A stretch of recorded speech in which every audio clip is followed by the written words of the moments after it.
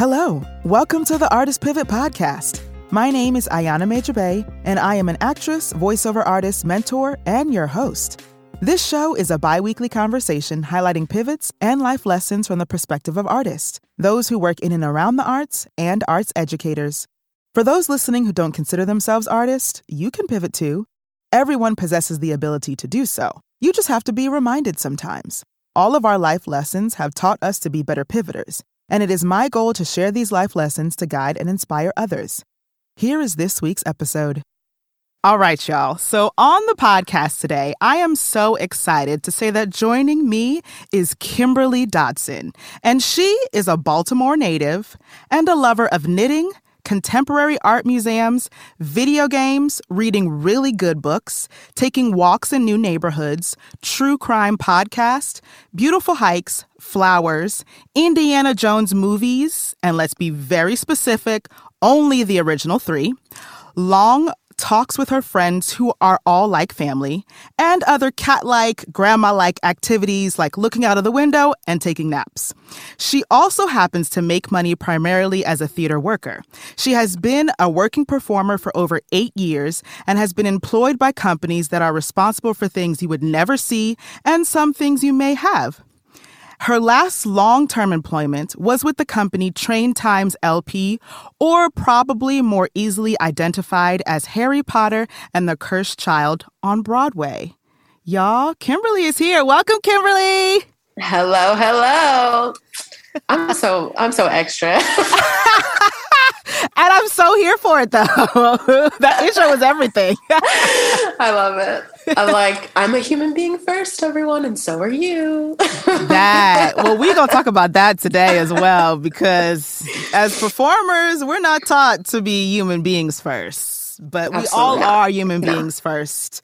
Yes. Before we are anything else. Mm-hmm. So Thank you for joining me. Thank you for having me. I'm so excited. Yes, so am I. So I'm going to start with this question that I love to ask. I'm ready. So if I asked you to text me right now and I say, Kimberly, how are you doing? You text me back, but you can only respond in emojis only. What would you text me? It would be the girl with the flip hand emoji. Yes. Just first indicating, girl. So it'd be flip hand emoji. And then the swirly, the emoji that has like spiral eyes. Mm-hmm. Yes. And the little, that kind of face. Because that feels appropriate for the last 2 years. Fair. That's fair. how it just has been. Like, I'm feeling good, but it's also like, what is going on? Exactly. That's exactly it. I'm feeling great. I don't know what's happening, but I'm feeling wonderful. I'm feeling fine. My fiance says, I hear him on the phone a lot, and he's like, I'm doing fine, all things considered, but there's a lot to consider. Ooh, I like that. Yes, I like it too. And so that is where we're at. Yes. Ooh, that's a good one. Right. There is a lot to consider. Well, thank you so much for that imaginary text. Thank you. Thank you for texting me. I enjoy it when people reach out. Yes. Me too. I appreciate a good text, a good reach out text. Yes. So, Kimberly, thank you so much for joining me today. And, we're here to talk about your pivots and your life lessons and things that you're still learning. Being a human who happens to work in the arts and to, let people know that they're not alone. Like, y'all, I had to make this pivot. Oh, don't worry. I learned that lesson as well in this way. Yeah. And so take us back to, I guess, the beginning of your career, like how your career started and then how you got to where you are right now. I know it's a long story, but you could give it to me. Especially because the last 2 years are about 70 years. Yes. My career started right out of college, right after college. And I went to school for theater and dance, with a concentration in acting and performance studies and a double minor in dance and sociology. Okay. And I say that only because I was a burnt out freshman. I was always doing the most, pretty much ever since I started doing something. At 10, I was like dancing pretty much every day, pre-professionally. Got a job at 15. There's never been a time that I wasn't absolutely doing the most. Okay. So right out of college, I moved to New York, and I had already had an agent. I got it through the showcase that a lot of schools do. I was lucky because everybody in my showcase is white, and I was a little brown girl, and I also was interesting and had talent. So, so the agents were like, ooh. Yes. So I got an agent right out of that. A big commercial agent that I really didn't need, honestly, which is a whole other story that we all fall into, I'm sure. But I booked like very quickly when I got to New York. My first gig was Regional Theater, McCarter Theater, doing their Christmas Carol. And that's how I got my EMC card. And then I did a cruise ship. I got that cruise ship gig. And that honestly almost took me out of the entire game. Yeah. It was the first time that I really experienced like consistent microaggressions. And just lots of racism, lots of sexism. And I think it was the first time I was a part of a job that it was very clear some sort of larger entity really needed to be having a close eye on this workspace. Yes. It was my very first time, because McCarter is a union theater, even though I wasn't union. They were, treating us very well. It was also a very welcoming, warm environment. Yeah. This space on the cruise ship, I was like, why aren't we getting schedules? Why don't we know what time we're going to eat? Why don't we know what time we're going to leave? Why aren't we getting emails about this? I was the little brown 23-year-old who was like asking a lot of questions that they did not appreciate. So if anyone has ever worked on a cruise ship, you get these like evaluations where you have to sit down and talk to people for no freaking reason. And all of mine were, Kim, you're amazing at your job. All the guests love you. We have literally had to think differently about how we reteach these shows because of you, because it was like soul and 80s and, stuff that had flavor. And those Australians, like, I love them, but they weren't really about teaching that flavor. Yes. So they were like, wow, like my mind is blown at you being like in the pocket of this movement. But, and there was always a but just the way you ask questions. If you could smile more when you ask questions, just seems like you are negative, all of these things, which is a much longer story. So there's, in this cruise ship gig, there was an opportunity to say, which ship do you want to go to next? And I gave them a blank piece of paper. And I said, I will never see you all again. Yes. Which was probably wild for them because I was 23 and was like, no, I don't care. I want to do what I want to do and I'm going to do it. And it's never coming back here. But cruise ships are not easy. Like I've done two. They're not easy on your physical, mental, spiritual health. So I get why you gave that blank piece of paper. Because after my first ship, I swore I wasn't doing another one, but I ended up doing a second one like 3 years later. Which after that company? Which company? First was Norwegian. Second was Royal Caribbean. See, I went right into that Dusty Busty Carnival Cruise Lines. Oh, and so okay. Well, I'm gonna say it. This is my podcast, so I'm gonna say it. Carnival. I'm sorry. That's the Walmart of cruise lines. And I said it. Dusty. I said it. Bless every single person who was a worker in the cruise line. God bless. Community. Bless every single person. Yes. I had a really hard time being on that ship, not only because of being a performer, but also because of seeing the conditions that the other workers were living in. Yes. I was the person that was interviewing everybody around the ship, being like, who are you? What's your name? Where are you from? Yes. Oh, you're from the Philippines. Like, for some reason, everybody else here. How many times do you get a day off? You don't? Okay. Right. I don't know how to work in this environment anymore. You know, it was very difficult for me to see the conditions that people were working in. Yes. And my not at all hot take is I don't think that cruise ships should exist at all. And and I'm like, leave this in because I've never said it out loud. But I know that a lot of people really enjoy working on them and feel like they have a really great life living and working on cruise ships.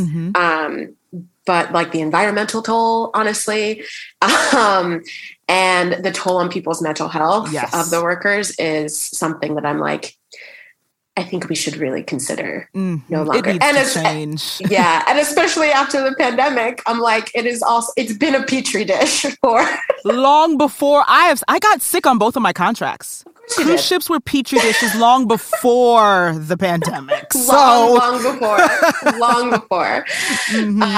So yeah, after I did that, I actually stayed at home for a couple months. I had to recover mentally in my mom's house. I also, my boyfriend at the time cheated on me. So it was just, I got to refocus what I'm supposed to do. Yeah. And then after that, I moved straight back to New York. Okay. And I mentioned me being burned out because I think at that point I decided to have like 3 or 4 jobs at a time while auditioning. And so I did a lot of, they weren't really called workshops, readings, labs, those things that don't really give you any credit for doing, for doing any of the work. Yes. And then I booked a Bronx Tale at Paper Mill. And that was the thing that sort of, jumped me on the train towards Broadway because I was the same choreographer as Donna Summer, which was ended up being my Broadway debut. So then I made my debut in, I don't know, what was that? 2018. Okay. And then moved to Harry Potter. And then that's a whole other story. But then I ended my contract with Harry Potter. I was like, I will not be returning. But 4 days before the end of my contract, a little thing called COVID came in and shut Broadway down. So that was sort of the before times. Yeah. There's a longer story of the after times, Yes. Where I think begins like my first thought about a pivot. Okay. At the end of 2019, really sort of in the middle of Donna Summer and Harry Potter, I started to get these sort of signs of people being like, Kim, you should probably think about writing or directing. Okay. And so I started to reach out to some directors that I had worked with. I sat in some rehearsal processes and basically made the decision that after Harry Potter, I would really try to dig deep into figuring out what starting directing meant. And also if I was going to continue theater to like kind of focus my theater energy on the outskirts away from the neighborhood that is Broadway. But then the pandemic happened and I ended up moving to Baltimore with my partner and now we live in Baltimore and we're not moving back to New York. Right. Okay. So that's where I am now. There's a whole bunch of stuff that happened in between, but yes, I'm gonna let you ask questions so I don't keep talking. Because it is long. It's been a long 8 to 9 years in the industry. Understood. So now my question to you would be, if the pandemic didn't happen, do you think you would have moved back to Baltimore? No, never. Okay. Never. Which I think is like just amazing and beautiful. I think like the pandemic brought a lot of suffering and sadness. And also I think the pandemic brought a lot of clarity. I realized how tired I actually was. I rarely ever went home. And that's just the life of the performer, particularly on Broadway. Sorry, I can't go to that family event because I have to work, or I might have an audition, which is, I can't tell you how many times I stayed home because callbacks are going to be around this time, so, yes.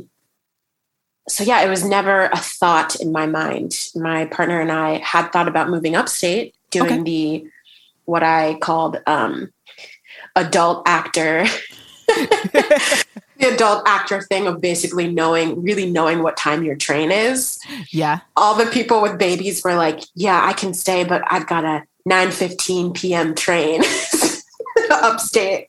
Yes. So we thought about that, but we felt just so comfortable here. It's a much slower, smaller city, and we can actually afford a home to buy. So yeah, I would have, it was literally never even a twinkle in my eye. But I'm really grateful for it. Yes. I'm really grateful for it. Yes. To be closer. My entire family is here. So. Okay, great. Yeah. So it's nice. Right. And you're close to your family and you can decide, I'm going to see my family today and not be restricted to that 8-show a week schedule. Yeah. That when you're removed from it, you realize how restrictive it is. And you're like, oh.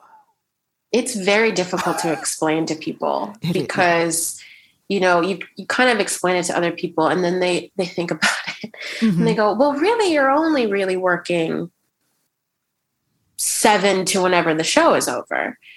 And it's like, no.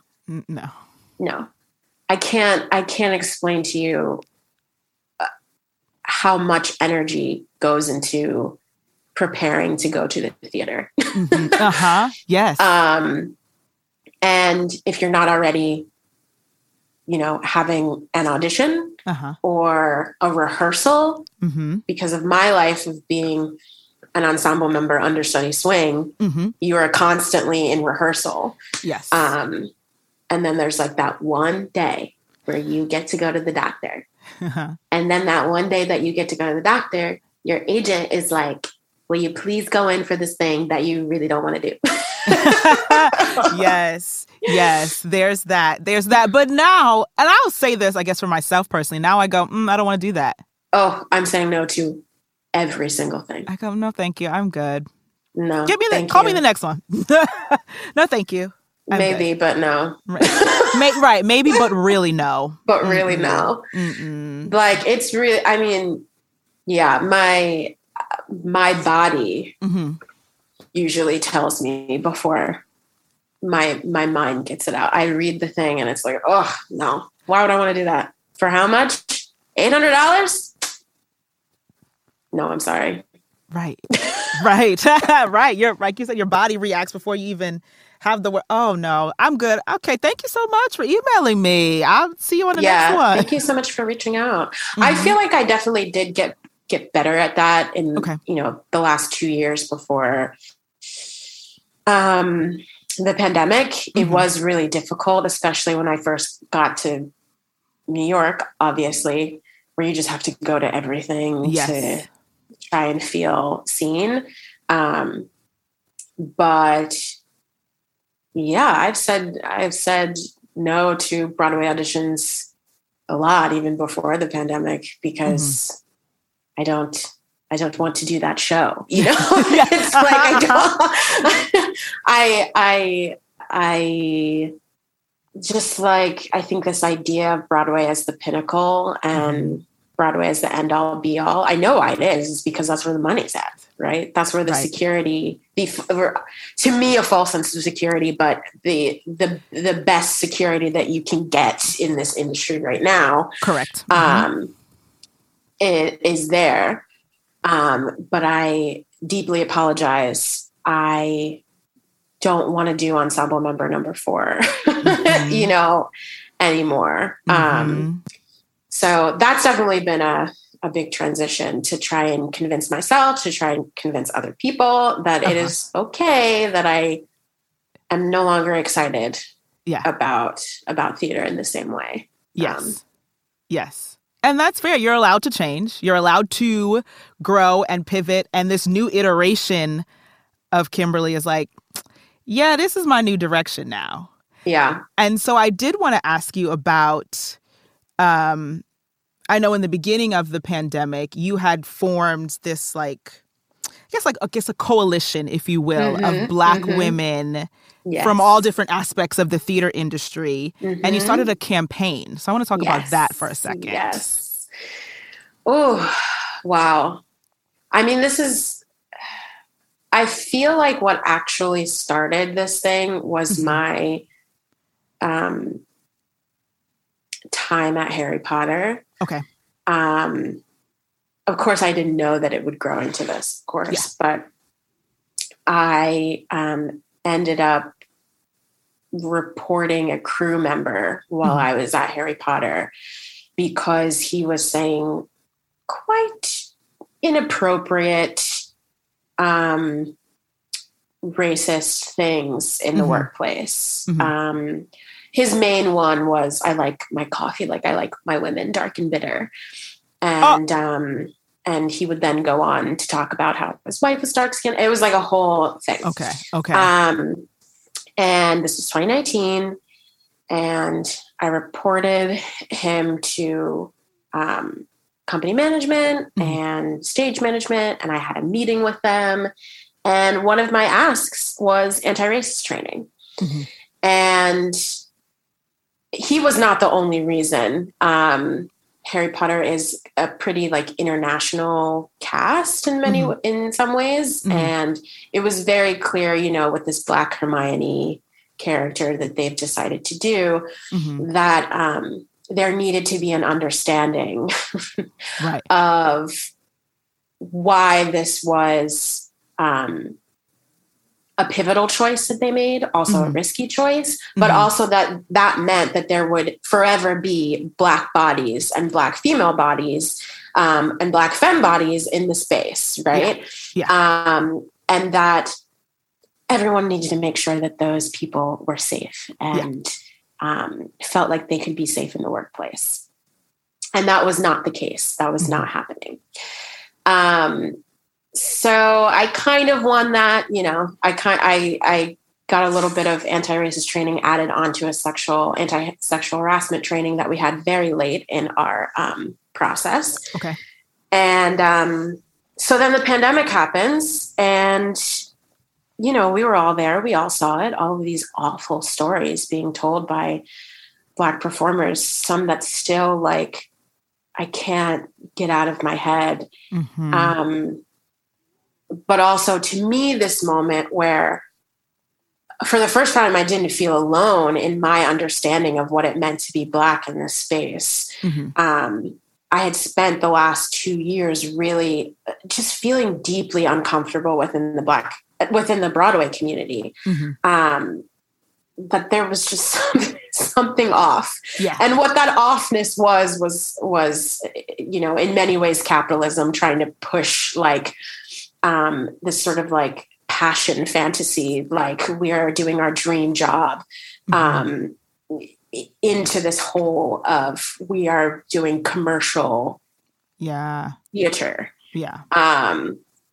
And also this feeling of just like, why don't I feel safe? Why am I looking every day at what we're making on Broadway? Just like deeply invested in this, in playbill about what this thing is making. Yeah. And then how many weeks I have to get my health insurance. And it's weird that I actually don't know how much anybody around me is making. Mm-hmm. It's weird that I don't know that. But I also know that somebody down the street is making $10,000 a week as a lead. Mm-hmm. And I think I'm doing more than that person. That person is singing about, 3 songs, and I'm over here moving a bunch of furniture. So, and really one of the first things that I said when I got to Broadway was, what if the Lion King went on strike? And people always thought that, oh, Kim, it's a little radical, Right. But I'm like, do you guys know what that would mean? Like, what would happen if the Lion King went on strike? Mm-hmm. And that was me thinking of myself as a worker, right? That was me thinking of myself as a person who had agency, that around me, there were a lot of people who had agency, who had power that was not yet being honed and used. Mm-hmm. So when this, the black squares went up and these stories of really feeling unsafe in the workplace came up, mm-hmm.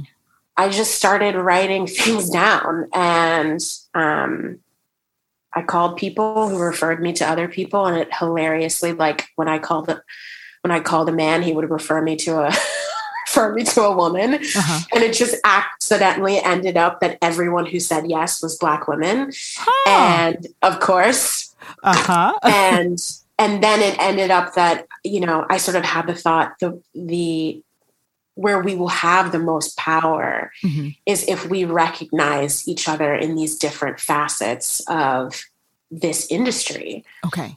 If a stage manager and an actor care about what happens to one another, mm-hmm. then neither of these people have to do it alone, right? Yeah. If we as actors care that the crew is here 4 hours, 5 hours longer mm-hmm. than we are, then we get to be a voice for them in a way that they might be the voiceless because they are not in the limelight all the time. Yeah. So I hooked up with these amazing women, and we had these great conversations of trying to really ungaslight ourselves sometimes. Mm-hmm. into believing that we do have power, we do have agency, we do deserve to feel safe in our workplace. Mm-hmm. That asking for something as simple as mental health resources on the call board is not something that anybody should think twice about. Mm-hmm. That asking for proper anti-racist training is not something that anybody should think twice about. And we sent letters to some powerful Broadway institutions, and we signed our names on them. Mm-hmm. And we said, these are the things that we think are the most important to reopening. And it was based on what so many other people were talking about. I think that was a great thing that happened. There were so many organizations that popped up. Some were based on representation. Some were based on, really labor rights in our industry. Mm-hmm. And this was the first time that I had ever heard call ourselves workers and theater workers. Yeah. Which is why my bio is like that. I think one of the big pieces that I think we continue to grapple with, all of us, is sort of stripping this idea of us not being workers. Yes. And stripping this idea of I'm on Broadway, and letting everyone's minds run in the fantasy of how magical that is, mm-hmm. and how unlikely it is. And wow, what a choice you've made in your life. No, babes, I went to school for this. I studied, now I'm doing the work. Right. Now I am working. Yes. And so I think something like saying that I was employed by Train Times LP, which is the company, right, that Harry Potter and the Cursed Child is under, reminds people that, oh, you were employed. There you go. There right? you go. Were employed. You were a worker. Mm-hmm. You're not like living your dreams. You get a paycheck and you go to work. Yes. Not High School Musical. You go to work. And so there are things that workers deserve that we do not get on Broadway because for many reasons, long list of reasons. But one of them is that we believe that we're so lucky. Yeah. So, understand that. Yeah. That was most of my 2020, 2021 was this sort of coalition and this campaign. And then we did the thing where we had to go back to work, which it was just a year ago, but just that strange moment where everyone had to go back to work and we were all like, oh, what? Yes. Oh, wait, how do I do this? That part. How do I do this? How do I do this? I definitely went through that because I did a production here in Philly at the Walnut Street Theater. And I was like, I don't think I know how to do this. Yeah. Like, I felt lucky that my first thing was an assistant directing gig. Okay. And so I kind of got to watch actors try and figure out how to come back. Yeah. And very straight. I mean, what I saw, I was lucky to do it here at Baltimore Center Stage. Mm-hmm. So what I saw was a lot of care, you had to really care for one another in a way that felt very different from the before times. Yes.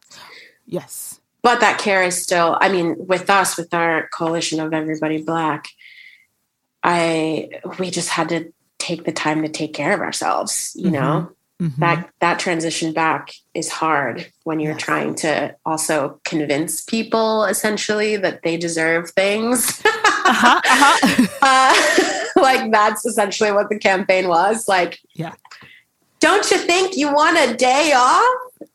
And Broadway's like,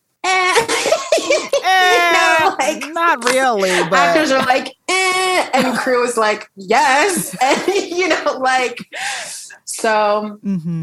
It's a continued conversation and challenge. But I've been watching from my beautiful window here in Baltimore. Yes, looking in on the Broadway world and seeing how they are, and just hoping that everyone feels safe. That's all that I care about. Yeah, so. Absolutely that part, right? That everyone now, we can be in a workplace where we feel safe. Again, workplace. Yeah. That we feel safe. Workplace. I know that's not, it's still a work in progress. I think I saw a lot of people really dip out very quickly because they really anticipated something to happen a lot faster. Okay. And I think I said to the women, like every other week, just a reminder, this is going to take a really long time. I had no anticipation of anything occurring. But I think the funny thing is how quickly they try to sort of soothe us with representation, which I always think is a powerful thing. That's the reason why I'm here. Yeah. If I didn't see Heather Headley in Lion King and Aida, then I wouldn't have thought that I could do this. Yeah. And also I said this to my partner. I'm like, I think representation is starting to feel like the Ben Gay to capitalism. Ooh. That it feels good. There's something about it that's like, but it stinks. There's also just like, right. That's not, yes, but that's not what I asked for. That's not what I asked for. Mm. And so now all these Black people and these brown people have to suffer in the same way that I did because you brought more of them in, but you didn't change, you know, any of the working conditions that we talked about. You're not changing any of the pay practices that we're talking about. You didn't change the show must go on mentality that we've been talking about that needs to pass away and die.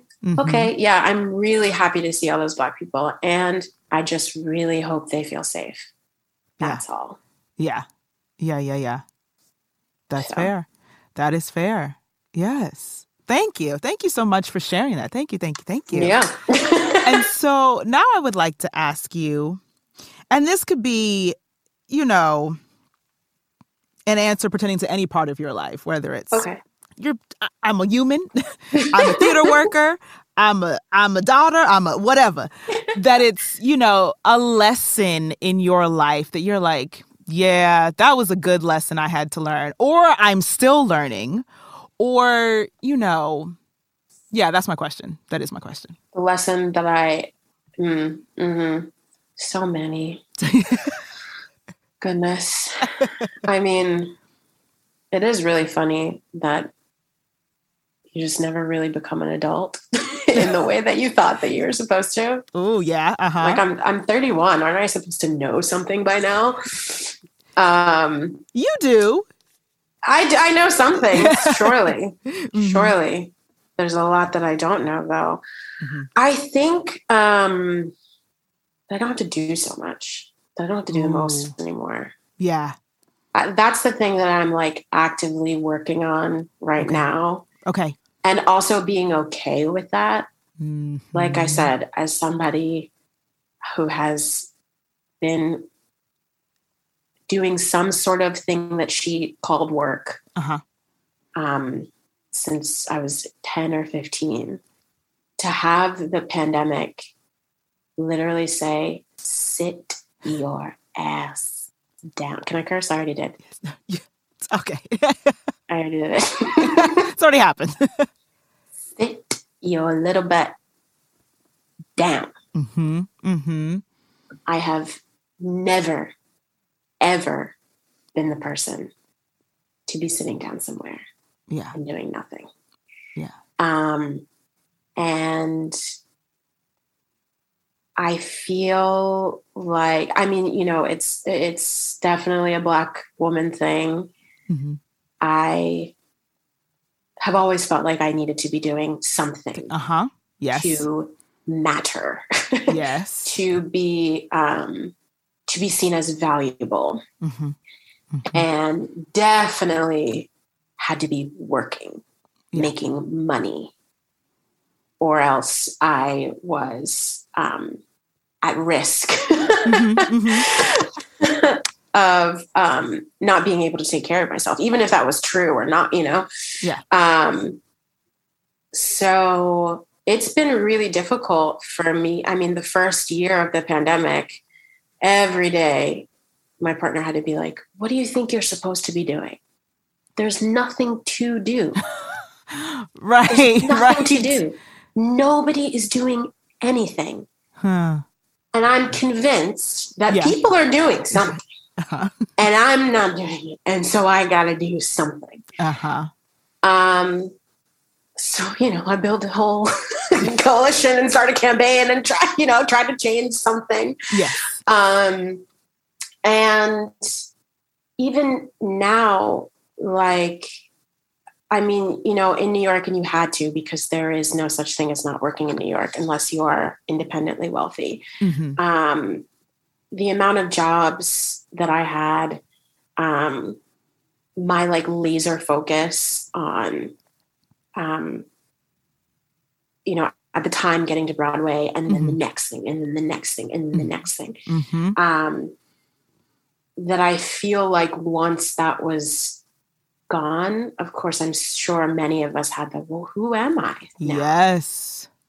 If I'm not doing theater or Broadway, how do I know, and how do other people know Yeah. Yeah.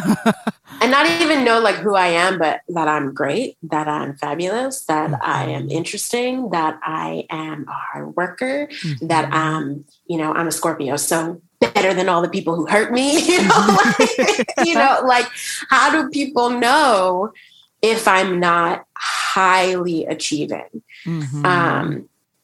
And whoa, that when I recognized during this break that I actually like just being a living thing on this planet. Come on. Who enjoys the things that I enjoy and finds beauty in nature and, that I'm not a machine.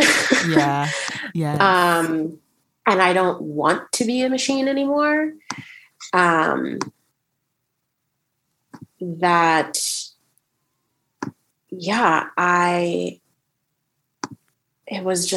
It's a hard, amazing feeling because even as many times as I say, F capitalism, I still shame myself for not making money, Okay.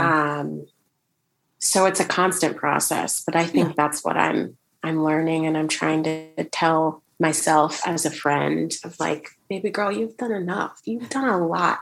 You're even doing a lot right now. You're doing a lot right now. Yeah. Just not in the like traditional capitalist way of produce a thing, make money. Yeah. Right now I'm taking care of myself. I'm trying to be a student of acting again. I'm trying to add new things to my resume and try to think about longevity in this absolutely bonkers industry. So I think that's the main thing. Yeah. Slowing down. Do you follow the NAP ministry? I don't. Oh my gosh. Everyone should follow, particularly Black women and Black femmes. Okay. The NAP ministry on Instagram. The NAP ministry. Okay. Okay. Yes. They are very much like anti-capitalist, pro-naps. You will rest because it is revolutionary. You will lie down somewhere. You will take care of yourself. Yes. And that is one of the things that they don't want you to do. Yeah. Because we have assigned so much value in our labor, particularly Black women. So it's actually a part of our work. Yeah. Of liberation to lie down and dream somewhere. I love it. I love it. Yeah. It's very, in the before times that would not be the case for me. But it's really helping me. It's really helping me in this pandemic life of taking care of you as a human being. Yeah. Is really, really important. It is. It really is. And I love a good nap too. So I'm always here to promote naps. Good. Naps are so good. They are. They really are. And they're good for you. Like you said, resting. Like you can't be productive if you are tired and you're burned out. And there's a quote I have on my mirror that I love now. Of course, post-pandemic or we're still in a pandemic, but post-shutdown, post-shutdown part. Whatever this is. There's a quote that I have that says, taking care of yourself is productive. Yes. And remembering that. Taking care of yourself is productive. Yes. Yes. Period. Period. That's it. That's the end of the sentence. That's the end of the Oh, sentence. you didn't do anything today? Really? I bet you did. I bet you drank water. I bet you took a nap. I bet you read a book. Yep. I bet you thought about your plans and goals for the future. I bet you might have even made a list. You may even made a list, and that's all you did. Great. Fantastic. Yes. That's all you need to do to be worthy. Yes. That's it. You exist, and so you are worthy. That's all. That's it. So my last question to you would be, what is your little nugget of wisdom? So if you were talking to somebody and you had to get up, you were on a subway and you're like, oh, I wanted to tell you that before the subway doors closed. Just a little nugget of wisdom. You got quick. You'd be like, oh, I forgot to tell you this. I forgot to tell you this. I mean, what I want somebody to tell me is to delete Instagram. But well, that's what I want. Something around like, because I do think it's really important to feel like hear other people's stories and hear that you're not alone. Yeah. But also know that like that's that person's experience. Fair. Uh-huh. Like I think sometimes I seek some kind of clue in other people's stories. Yeah. And I think something that I learned in the past couple of years is that like that's valuable information, and also I'm going to learn my own thing. Yeah. That it's, you know, I'm going to, this is my story. And also to not seek out idols. That's like one thing that I think is really hard for me. Okay. But I think I keep meeting people and I want them to be some magical figured out being. And they're humans. I think that's what I mean, that I'm like actively seeking out some sort of answer. What should I do? What should I do? Yeah. What should I do? In other people. And they don't got the answer. Right. They're like, I can't believe I'm trying to figure it out like you are. Right. Girl, what? Right. So I think also like trusting oneself enough to know that you will get wherever you need to be in your own time, in your own way. Yes. That's probably the biggest lesson. Okay. And then it all comes. It'll all come. And then it all comes. So. Great. Yes. Oh, thank you so much for sharing. Thank you. I feel like it's so funny because you asked me and I was like, I don't know successful pivot stories. Okay, well then. That's what I think, you know, it's like about people who have successfully started a jewelry company or like, you know, or who are now like purely TikTokers. And I'm like, I am in the middle of that pivot step, walk, right? You know, like I am, you know, turning towards other things slowly. So it was a good reminder for me to be like, oh, there's actually been a lot of things that have changed, a lot of pivots that have happened. yes, there has been. And thank you for sharing. Thank you. Thank you. And so before I let you go, two things. One, if you do keep your Instagram, tell people where they can find you. My Instagram is not interesting. I'm not like a IG girl or anything, but it's fun pictures of what's going on. But it's at kdots.com, Kimberly Dodson, KDOTS.com. So that's me. Okay. You can see me try to do this slow pivot into, not slow, I guess I would spoke something, but this pivot into TV film, this pivot into whatever I'm trying to do to keep the theater industry in my life. And sometimes I talk shit. So there you go. What is Instagram for? Right?